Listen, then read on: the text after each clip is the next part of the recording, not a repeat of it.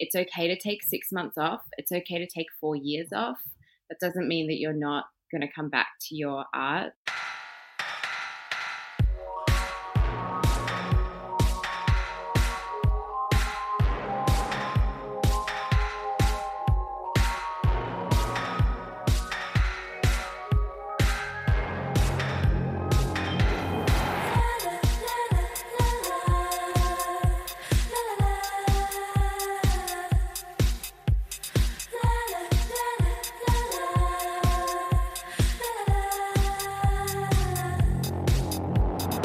Welcome to Sisteria, a podcast about women and non-binary creatives and their experiences creating and consuming arts and culture.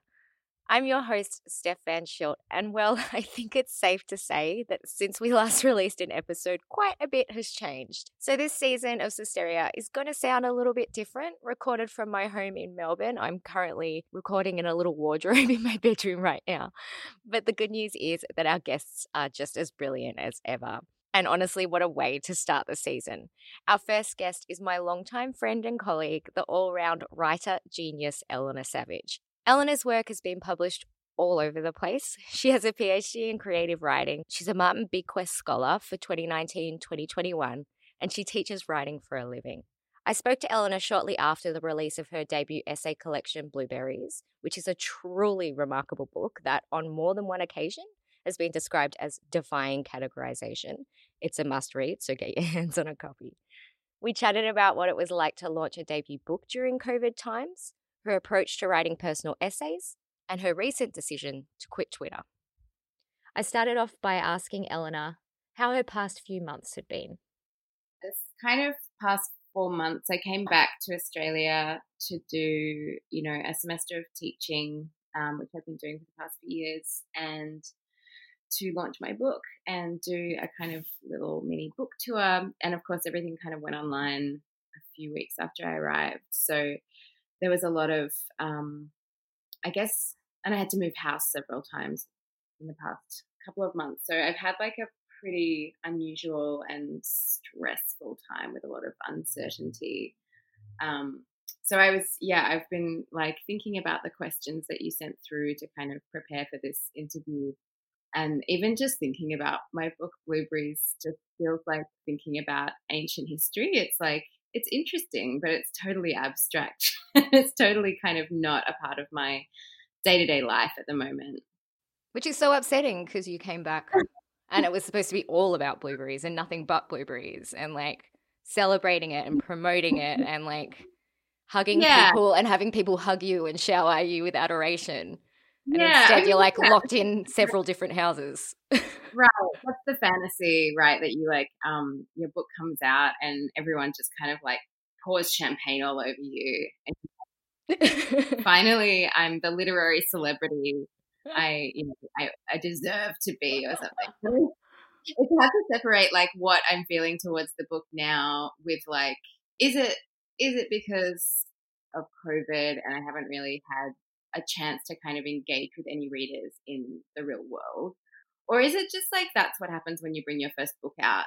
I don't actually know because I have no experience of bringing a book out into the world, especially a really kind of personal book. But I suspect that it's maybe a combination of the two things, that like you kind of have this idea when you're writing the book that, it takes so much will and discipline to get through the labor of producing a book that's to a certain standard that you can kind of live with, and then to get the book back and see that, like there are so many things that I would change now, but I can't, it's too late. You kind of think going through this process that the reward is going to be like the few months after the book comes out when everyone pours champagne all over you. But I think that maybe that's been a kind of false goal throughout the whole process. And the thing that you really get, which is a really amazing reward for having written the book, is that you get to see your book in print. And that's a pretty significant thing to kind of look at, to hold, and to relate to. It's really it's been a goal for a long time, so it has been really gratifying in one sense. Have you got to see your book in the wild? Because I know future Cysteria guest Laura Jean McKay has talked a lot about how she also released a book at a similar time and was like, I didn't get to even see it in a bookshop before we went into Oh, lockdown. not really. Like I did a couple of signings at Brunswick Bound and Neighbourhood Books, who are, both of those bookshops are like some of my favourite bookshops on earth, and they have amazing booksellers working there. Yeah, so I have been through and like done little signings there, but it's very much like I did them in isolation. So you're kind of like walking in with gloves and a mask and you're like signing some books and you're like, cool, I feel like a cool celebrity right now. And then you're like, I don't even know if anyone's going to buy the book or if it's just going to like sit there because you have no idea what's happening in the bookshop because, it's closed to the public. Like, there are no people walking around being like, oh, is that the new book by Eleanor? Not happening. It's weird how you say about how it feels like ancient history, because I feel like every day that passes the day before feels like ancient history because so much is happening so quickly. So much kind of politically, economically, and just individually, personally. Like, yeah, not everyone I know, but like a lot of people that I know their lives have been kind of turned upside down and a lot of things have been going on personally in the lives of people I really care about. So that's sort of another element of like, we're all feeling pretty fragmented and haggard. And yeah, the last thing you kind of want to think about is like your fragile literary ego and, whether or not people love your book or not. But it's like, legitimate. It's legitimate to have feelings. And like, how long did you work on Blueberries for? Because that was like, it's a labor of love and like a labor of labor. It's a labor of like, labor. You worked on it for so long. I started it really late in 2015, which sounds like really long. I started the first, the titular essay in the book. That's obviously called Blueberries. Yeah, I kind of started that, and then I kind of spent another year with that, and I wasn't sure if it was going to be a collection or if this thing was going to be like maybe a really long thing that would be a whole book. And then I started writing some other pieces that kind of started to fall in line with it, with that piece formally. And then I sort of realized that I was working on a collection. But yeah, when I started, I wasn't sure if it was long form kind of experimental nonfiction or if it was something else. But yeah, that was like 5 years ago, almost 4.5 years ago. So I guess I wasn't working on it full time for 4.5 years. Like a lot of that was, I do sit on my work for a pretty long time, or the work that I'm writing for books. I've done a lot of online journalism as well, which has a much quicker turnaround, obviously. But yeah, I guess a lot of other things were happening in my life. I was trying to migrate. I got married. I was doing a PhD. I finished that. So I was never kind of just writing that full time. I was also, I guess that's just normal. That's life. Life happens when you're trying to write a book, so it takes a lot longer. Yeah, when I was younger, I think I just studied the rituals of other writers and just assumed that I could be like anyone else. You can just replicate someone else's kind of discipline. And so it's like, okay, Graham Greene writes 500 words every day and he pops out a book every year. And I'm like, I can't do, or 2 books a year or something. And I'm like, I'm not, when I write 500 words, that's not like I've just finished that page and I move on to the next page the next day. It's like maybe I write 1,000 words in a day and I'm just going to put them in the bin because they were crap, or I'm going to rewrite those 500 words 20 times before I'm happy with what's going on in those 500 words. But also some of the writing that you do, as you said before about the book, it's deeply personal. So it is hard and traumatic to relive some of the things that you do cover in your book. Yeah, there was one thing to say that was kind of, really emotionally difficult to write, and that was Yellow City. But I was really ready to write that essay. I'd been kind of trying to write about, this event in my life that had happened when I was 18 and I was assaulted. I'd been trying to write about it for 10 years or so, like since it kind of happened, although I didn't really have a form. I didn't really know how to tackle it I didn't really know what had happened to me, let alone how I would kind of translate that into a literary form that I believed that could hold the narrative or the non-narrative of what happened to me.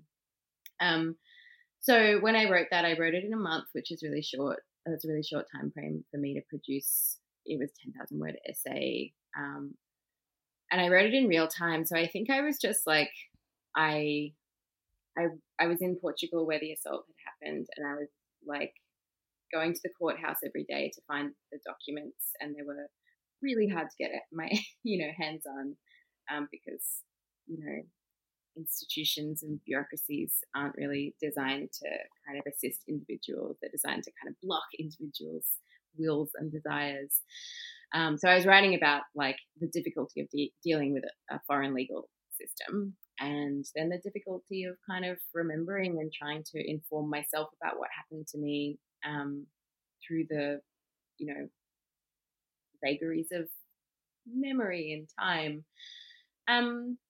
But it was difficult. I had a really hard time that month, but it also was fine because I mean there were certain things that I learned about that event that I'd sort of suppressed or forgotten, I don't know which, that I just didn't include in the essay because I wasn't ready to talk about them or even just think about them.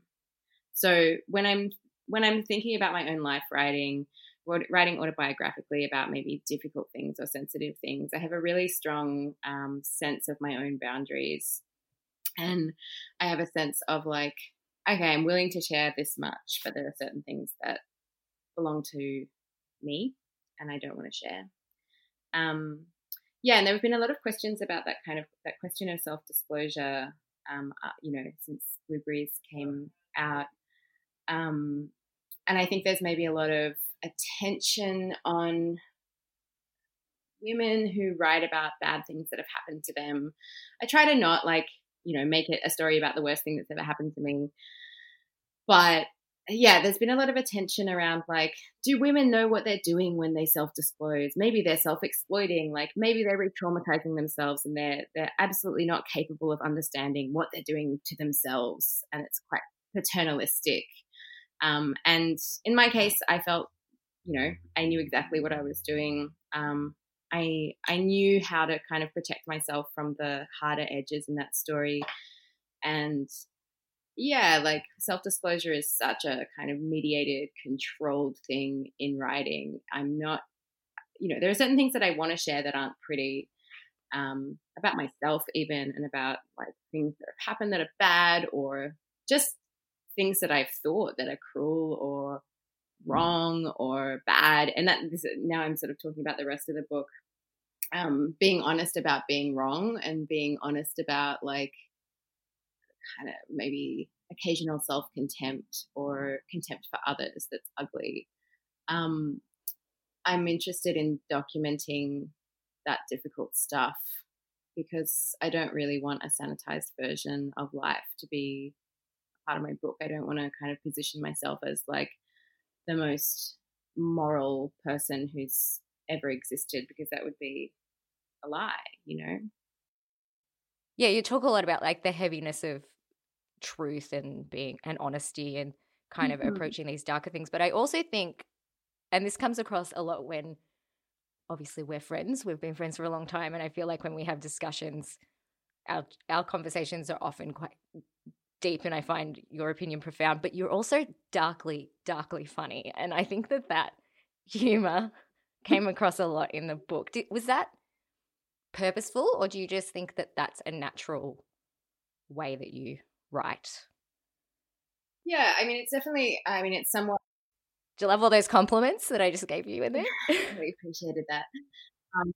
No, it's definitely purposeful, and also a kind of part of my voice, for lack of a better word, that I've kind of deliberately kind of cultivated. Humor is important to me. I think it's about pacing. Like, you kind of, if you want to talk about maybe sadness, really miserable things, trauma, fractured memory, the kind of the violence of the past living in the present. Like, from an aesthetic point of view, you need to kind of like, you need to modulate it with something much lighter. And humor, dark humor, gallows humor can be the thing that kind of it kind of picks it up enough to kind of let the reader give them a fucking break for 1 second to just like feel a counter emotion so that they can dive back in. And it's the same for like maybe talking about more kind of abstract ideas or intellectually challenging, content. I find that a lot of people maybe who are quite like interested in reading and are quite like, highly intelligent often resist maybe like what we call theory and resist a lot of the kind of abstract thinking that theory demands of you. And I think they do that because often the prose is crap, like the way that that really highly trained academic writers write is often just flat. It's like porridge. It's really convoluted, bad syntax, no voice, and no elevation, like no humor.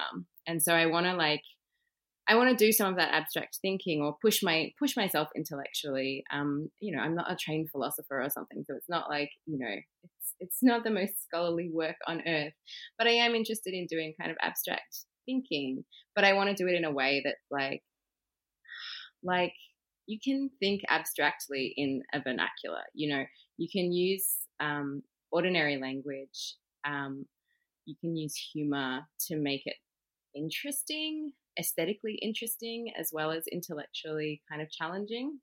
Yeah, so humor is really important to modulate the kind of heavier material.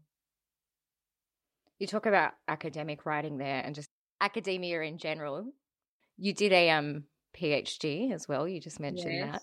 How was that for you? I really resist academic writing, and I think it's such a problem with the kind of like the thesis form that you're kind of slotted into. I love the research. I love the thinking. I love the ideas. I really hate writing essays, or chapters of thesis chapters. In this chapter, I will ... and then I will ... And this is like a kind of essential part of the form that you're taught is absolutely necessary, so that you can, pass your degree. And it's important to pass your degree, otherwise what happens? You get you end up with lots of debt and no degree instead of a degree with a lot of debt. Exactly. Yeah. So the academic writing form was really difficult for me to work in. I really I struggled against it a lot. And it's not the thinking, it's the form. And I wish it were a little bit different. And I know that like some universities are, because I did my PhD in creative writing, I know that some universities encourage a more kind of creative approach. I did mine at a research university. And some of the universities are like, maybe you can do it in a kind of hybrid form. But even then, the hybrid form ends up containing the kind of the syntax of academia. So I learned so much, and I grew so much, and it was a really important thing for me to have done. It gave me time to think and to write and to read, which is a gift that, like, I mean, nothing else in my, nothing in my history or my future will kind of provide the structure for that kind of freedom just for a few years. So it was really amazing, but yeah, man, academic writing sucks. So rigid. It's like applying scientific principles and rubric to something that, when it's creative writing, is obviously far more creative. And I find that hard. Kind of a scientific to meld form. And you're like, what's your methodology? And it's like, well, I mean, if I'm going to be like materially honest about my methodology, it's like I'm going to read a few hundred books I'm going to, lose some of them along the way, and the library will get angry with me. And I'm going to take lots of notes and write them. This is my working methodology is that I'm going to read a lot, and then I'm going to struggle to write a thesis, which is not, and that idea of a methodology comes from science, and it's a really important part of the scientific method. It's not that useful. I don't know. I don't know if it's that useful for to apply to creative work, but whatever. That's between me and my university. I thought you were going to say you and your methodology. You've worked on both your PhD and your book while being transient and living between two countries and migrating. Can you talk about that experience a little bit? Personally, I don't have that experience, and I've always looked upon you as this kind of cosmopolitan traveler of the world. I visited you when you lived in Vietnam.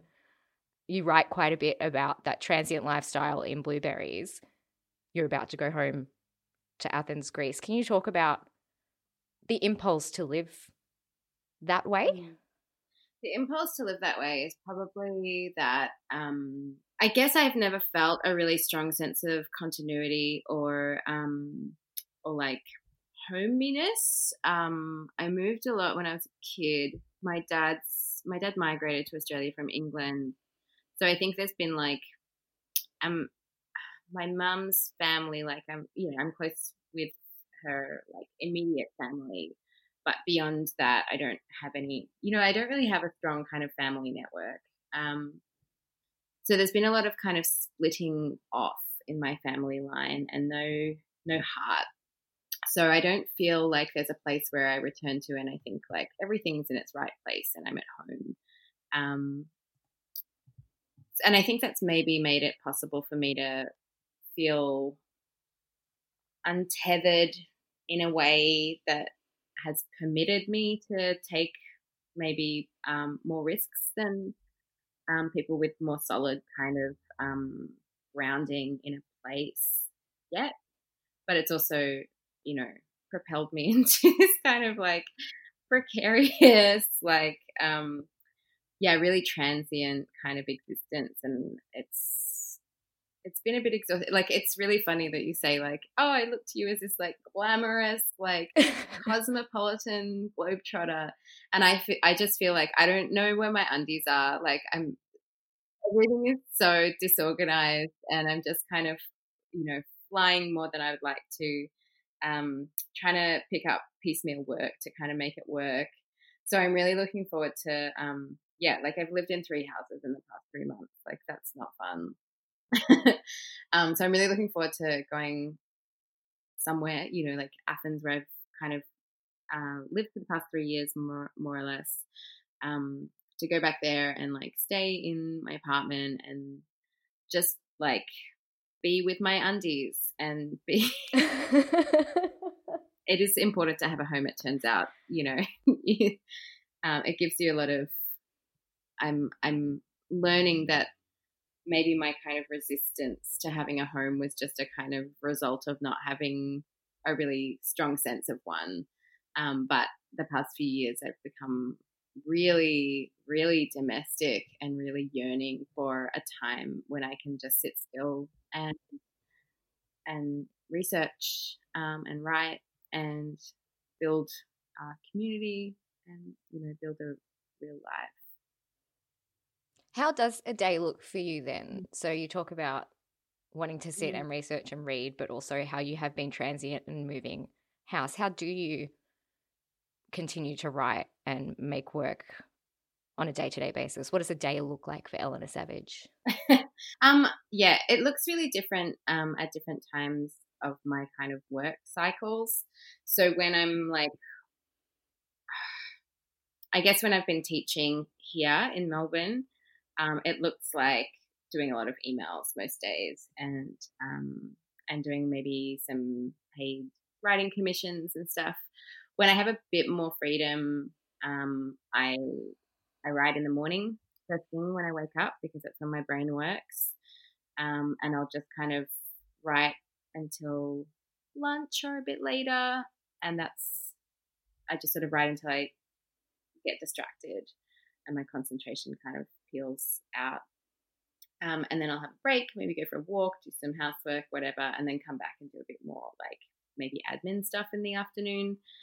I'm trying really hard not to work evenings and weekends these days, but at times that's not really possible. So for the past like 4 months, I've been just working weekends and nights and losing my mind a little bit. Well, I think it's hard when we're all locked in our houses. Oh, totally. And it all, like, every day bleeds into the next. Every hour bleeds into the next.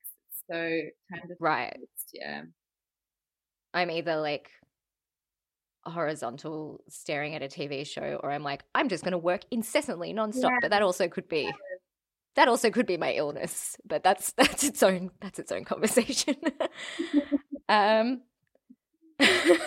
just realized, I was like, that's very a bipolar response. Oh, just when things are going well, I just like would happily just start at 7 a.m. and go through till the afternoon, and then the afternoon doing, getting my life in order for the next day. Yeah, so we'll see if that routine ever returns. Oh, it'd be nice. Very nice. When you are kind of stuck at home, one thing that you can get addicted to, I've been guilty of this, is social media, right? Just like scrolling and incessantly scrolling. But you recently quit Twitter. Was that a deliberate act of self-care, do you think? Or yeah, why? Definitely. I was just trying to eliminate everything in my life feeds my anxiety. Or you were like, I've done my Blueberries promo. Yeah, well, partly it's like this like strong sense that one of your responsibilities as a writer to kind of like help your publicist and help your publisher like actually be a helpful author in the process of publicizing your book. It's kind of, it's rude to just not be on social media and expect someone to do that publicity work for you. So part of being online is like you're trying to reach audiences and people who might buy your book. And so I was like doing a lot of that work, and I've done a lot of that work for a long time, just trying to push my work out into the world and find readers. But another thing that happens when you're online is that you end up just getting, you end up creeping on strangers and getting angry about their opinions. And I don't want to be angry about someone's opinion who like lives in America and I don't even know their name. Like it's 63 followers. Yeah, 63 followers. And I'm like, I can't believe that person said that thing on Twitter.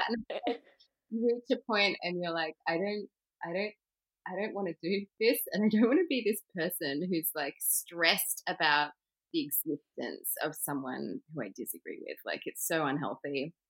So I also I quit like drinking wine because it's like not fun when you can't hang out with your friends. It's just like I was just watching Grey's Anatomy and drinking glasses of red wine in COVID. Which, if that's your like, it was really fun at the time. Lifestyle choice, yeah, go for it. It was great. But my partner quit drinking, and I was like just starting to do it alone, and I was like, this is not fun. And it just, even if you're not waking up with a hangover, you're waking up with a sense of like fogginess and I don't know, just anxiety about like what am I doing with my time? And I don't want to be productive with all my time. I kind of need to learn how to just take time off and kind of flop around and do nothing. But in order to do that, I don't want to do it on social media, and I don't want to do it with a glass of wine in my hand, and I don't want to be binge watching TV. I'd rather just, read a book or hang out with my partner or just like sleep. I don't know if anyone's heard of that, but sleep is really good. Get it when you can. I also don't understand. For me, I'm not super present on social media because it really just stresses me out in general. Like I get almost social anxiety from the idea of posting anything. I don't know how people can post all the time. There's so many layers to why it's bad, like there's the thing of just being watched, right? And exposing yourself and having, I just said that I like spend my time on Twitter forming opinions about people who, whose existence is quite like irrelevant to my life. But because you're doing that, you have an acute awareness that other people are doing that towards you, right? And so you're just participating is putting you in a vulnerable position to the kind of cruelty of others. And it puts you in a position where you're more likely to be cruel yourself. And I don't want to be cruel, and I don't want others to be cruel to me. And I want to be kind of free of the idea of being watched as well. And so much of our society now is structured around surveillance. And I think it's actually just damaging us very deeply. It's damaging our relationships to ourselves and our relationships to other people. I think that trying to disengage from just the electronic surveillance of everyday life is going to be really good for just psychic well-being. And then there's the other thing, which is that like everything you post is being collected as data. Like it's being sold by corporations on terms that you'll never become aware of. And that's like deeply worrying. I kind of sound like a 90s like conspiracy girl, like that film The Net. You know? I didn't want to say it. I was like, she's got a baseball cap on, channeling your Sandra Bullock over a keyboard. The 90s. Literally everything on our phones, like the phones themselves, everything. And at the same time, I feel like we've seen recently with the Black Lives Matter movement how important social media can be for political movements. But this is why it's so worrying. It's like this is how I'm accessing all of my information about how I can participate, how I can assist and support and help.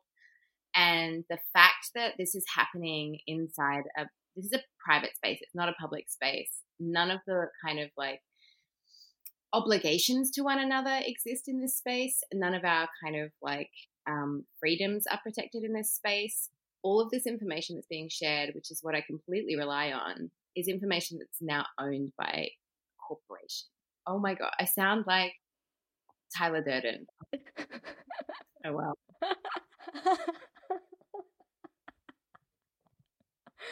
Oh, that's so good. But is this all part of, I'm going to talk about your tiny letter, your newsletter a bit later because you wrote that for a while. In that, because you've finished it up recently, in that you talk about like trying something along the lines of like making yourself smaller. Yeah. And obviously you shut down the newsletter. Is that kind of all part of that same, I was going to say theory, but I don't want you to sound like a conspiracy theorist. That same kind of like inclination? Yeah, that was my decision to stop writing. I was writing this kind of weekly newsletter for a year and a half, maybe 2 years, maybe 3, I don't know. Yeah, and I decided to kind of wrap it up recently. I mean, I've been pretty burnt out from this whole COVID thing. And I was finding writing a weekly newsletter more and more kind of onerous rather than when I started it, it was really fun. Yeah, so it's not, so I closed it, I finished it not because I thought that someone was collecting and selling the information that was in it, but more that like I don't know, I want to spend more time learning a bit more deeply about the prison system, the economics of the prison system. I want to maybe stop just commenting and writing for a public or a really limited public, and think about what, like, maybe kind of spend more time formulating what I want to say.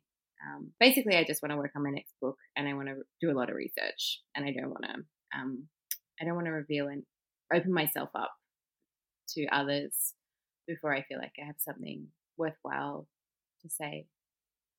I think it does relate though, because you were saying about collecting information and getting information from Twitter, and you said that you wanted to think more deeply and be more specific with your research. So distancing yourself from that platform and that kind of information feed and focusing on another, I think it relates. I don't think it's part of a grand conspiracy theory of yours?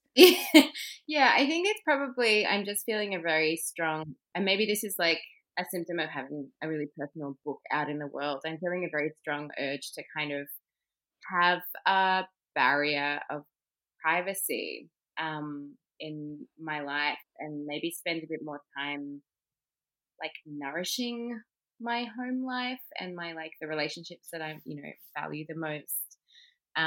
There's the Italian philosopher Maurizio Lazzarato writes about this. I'll just find the quote actually.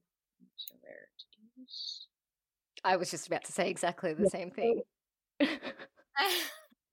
So, I mean, we are kind of touching on the subject of like artists as workers rather than as these kind of like princely little lords that jump around with a feather in their hat.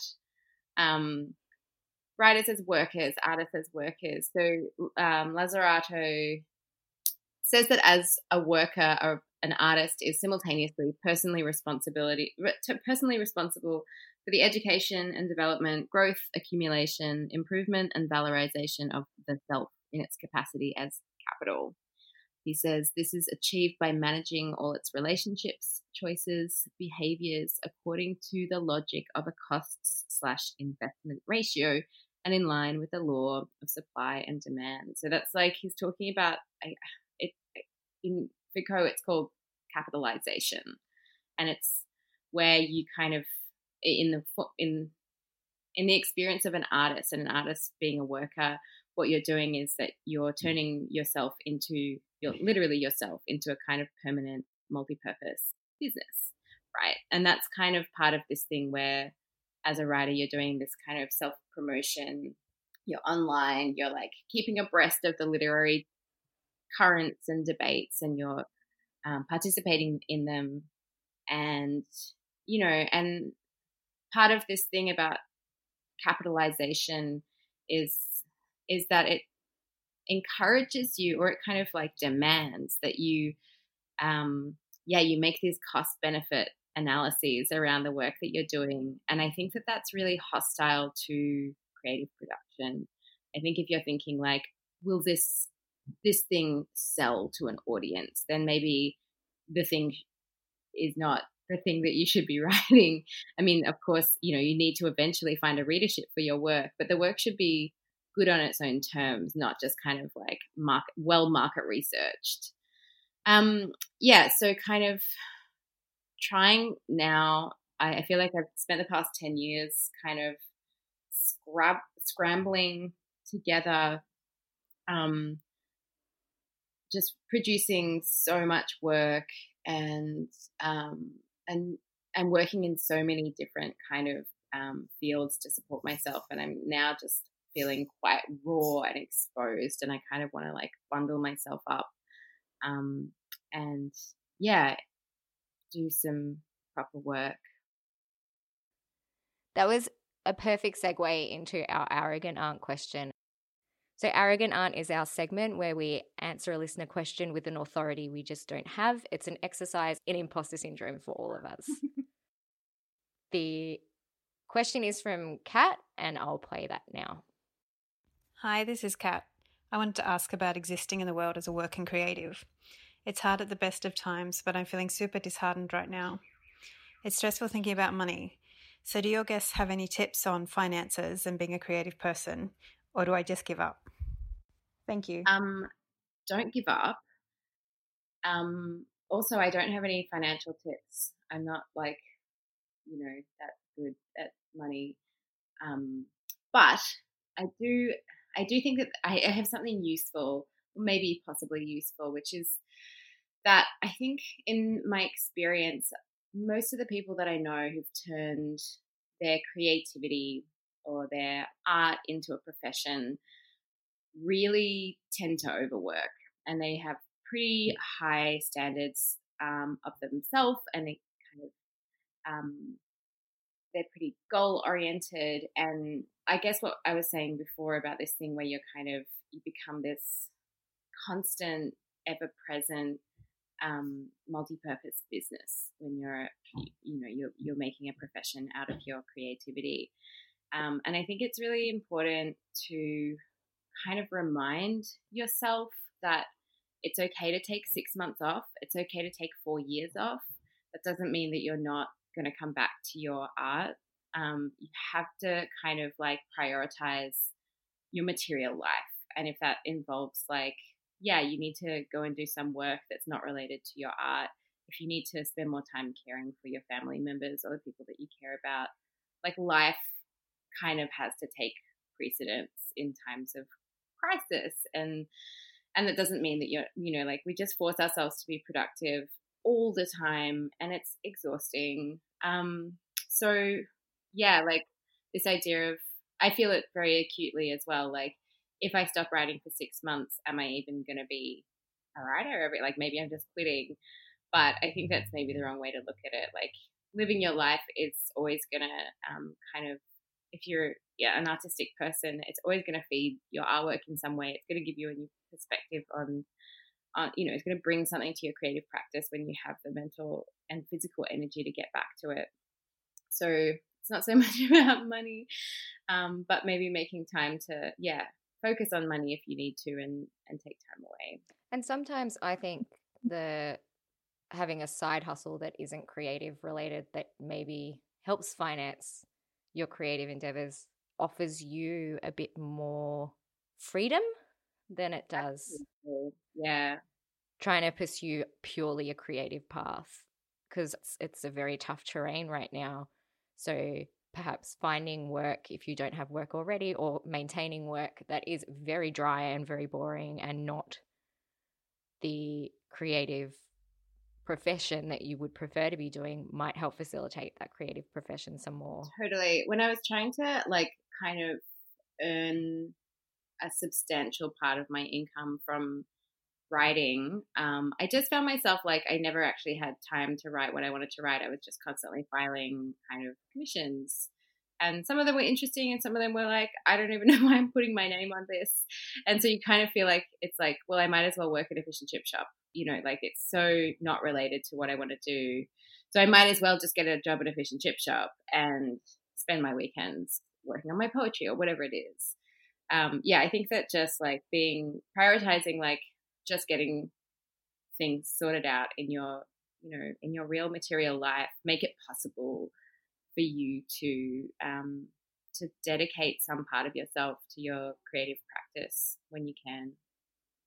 And I think knowing when perhaps you don't have that creative impulse anymore and you need to stop is also valuable. And just like you with your tiny letter, which is I'm going to segue into our shout out. So the Sisteria shout out is when we give a shout out to something that has been giving us joy recently. Mine has got to be your newsletter, Little Throbs, which you have now stopped, but also Anne Helen Peterson's newsletter and just Anne Helen Peterson's writing in general. She's an American cultural critic. She writes a lot for BuzzFeed. She writes a lot on celebrity, but she also has been doing a lot of coverage of COVID in smaller towns, protests in smaller towns. She's just very interesting. So the only two newsletters that I really read as well as subscribe to have been Eleanor's and Anne Helen Peterson's. So Eleanor, what have you got? What's your shout out? What have you got? Well, I guess in COVID, we're thinking more about like supporting small businesses and giving, like making purchases that put money directly back into the economy and in people's pockets, in workers' pockets, right? And my thinking around that is like, what is the smallest business? The smallest business is an artist, and the only worker an artist exploits is themselves. So I've been kind of thinking about how I can support my friends and kind of warm acquaintances who have lost a lot of work and maybe don't have many employment prospects in the next kind of couple of years. So I recently purchased my first like major artwork by Melbourne artist Devika Villamoria. Devika is like photographer and performance artist and a dancer, and they do lots of really beautiful, interesting, kind of playful stuff. And I just bought this beautiful, like a photography print of a prize-winning photo called Pool Hall. So my shout out is Devika Villamoria's work and buying art from artist friends to help them, just support themselves through this desperate time. 100% stand by that shout out. That's why this whole Sisteria season exists, to support the likes of you who have released books during this shitty time. But also I've always wanted to take our friendship to the next level. In front of the microphone to the next level. Eleanor Savage, it has been an absolute pleasure to talk to you today. Thank you so much for being on Sisteria. Ciao. Sisteria is supported by the Melbourne City Council Arts Grants Program and recorded on the lands of the Wurundjeri people of the Kulin Nations. We pay our respects to the elders, past and present, and to the elders of all the lands this podcast reaches. Subscribe to Sisteria everywhere and follow us at SisteriaPod. Links to everything discussed in the episode are available at sisteriapodcast.com. Our theme music is by Rainbow Chan. The song is called Last and it's from her album Spacings. Thanks so much for listening. Stay safe and we hope you tune in again soon.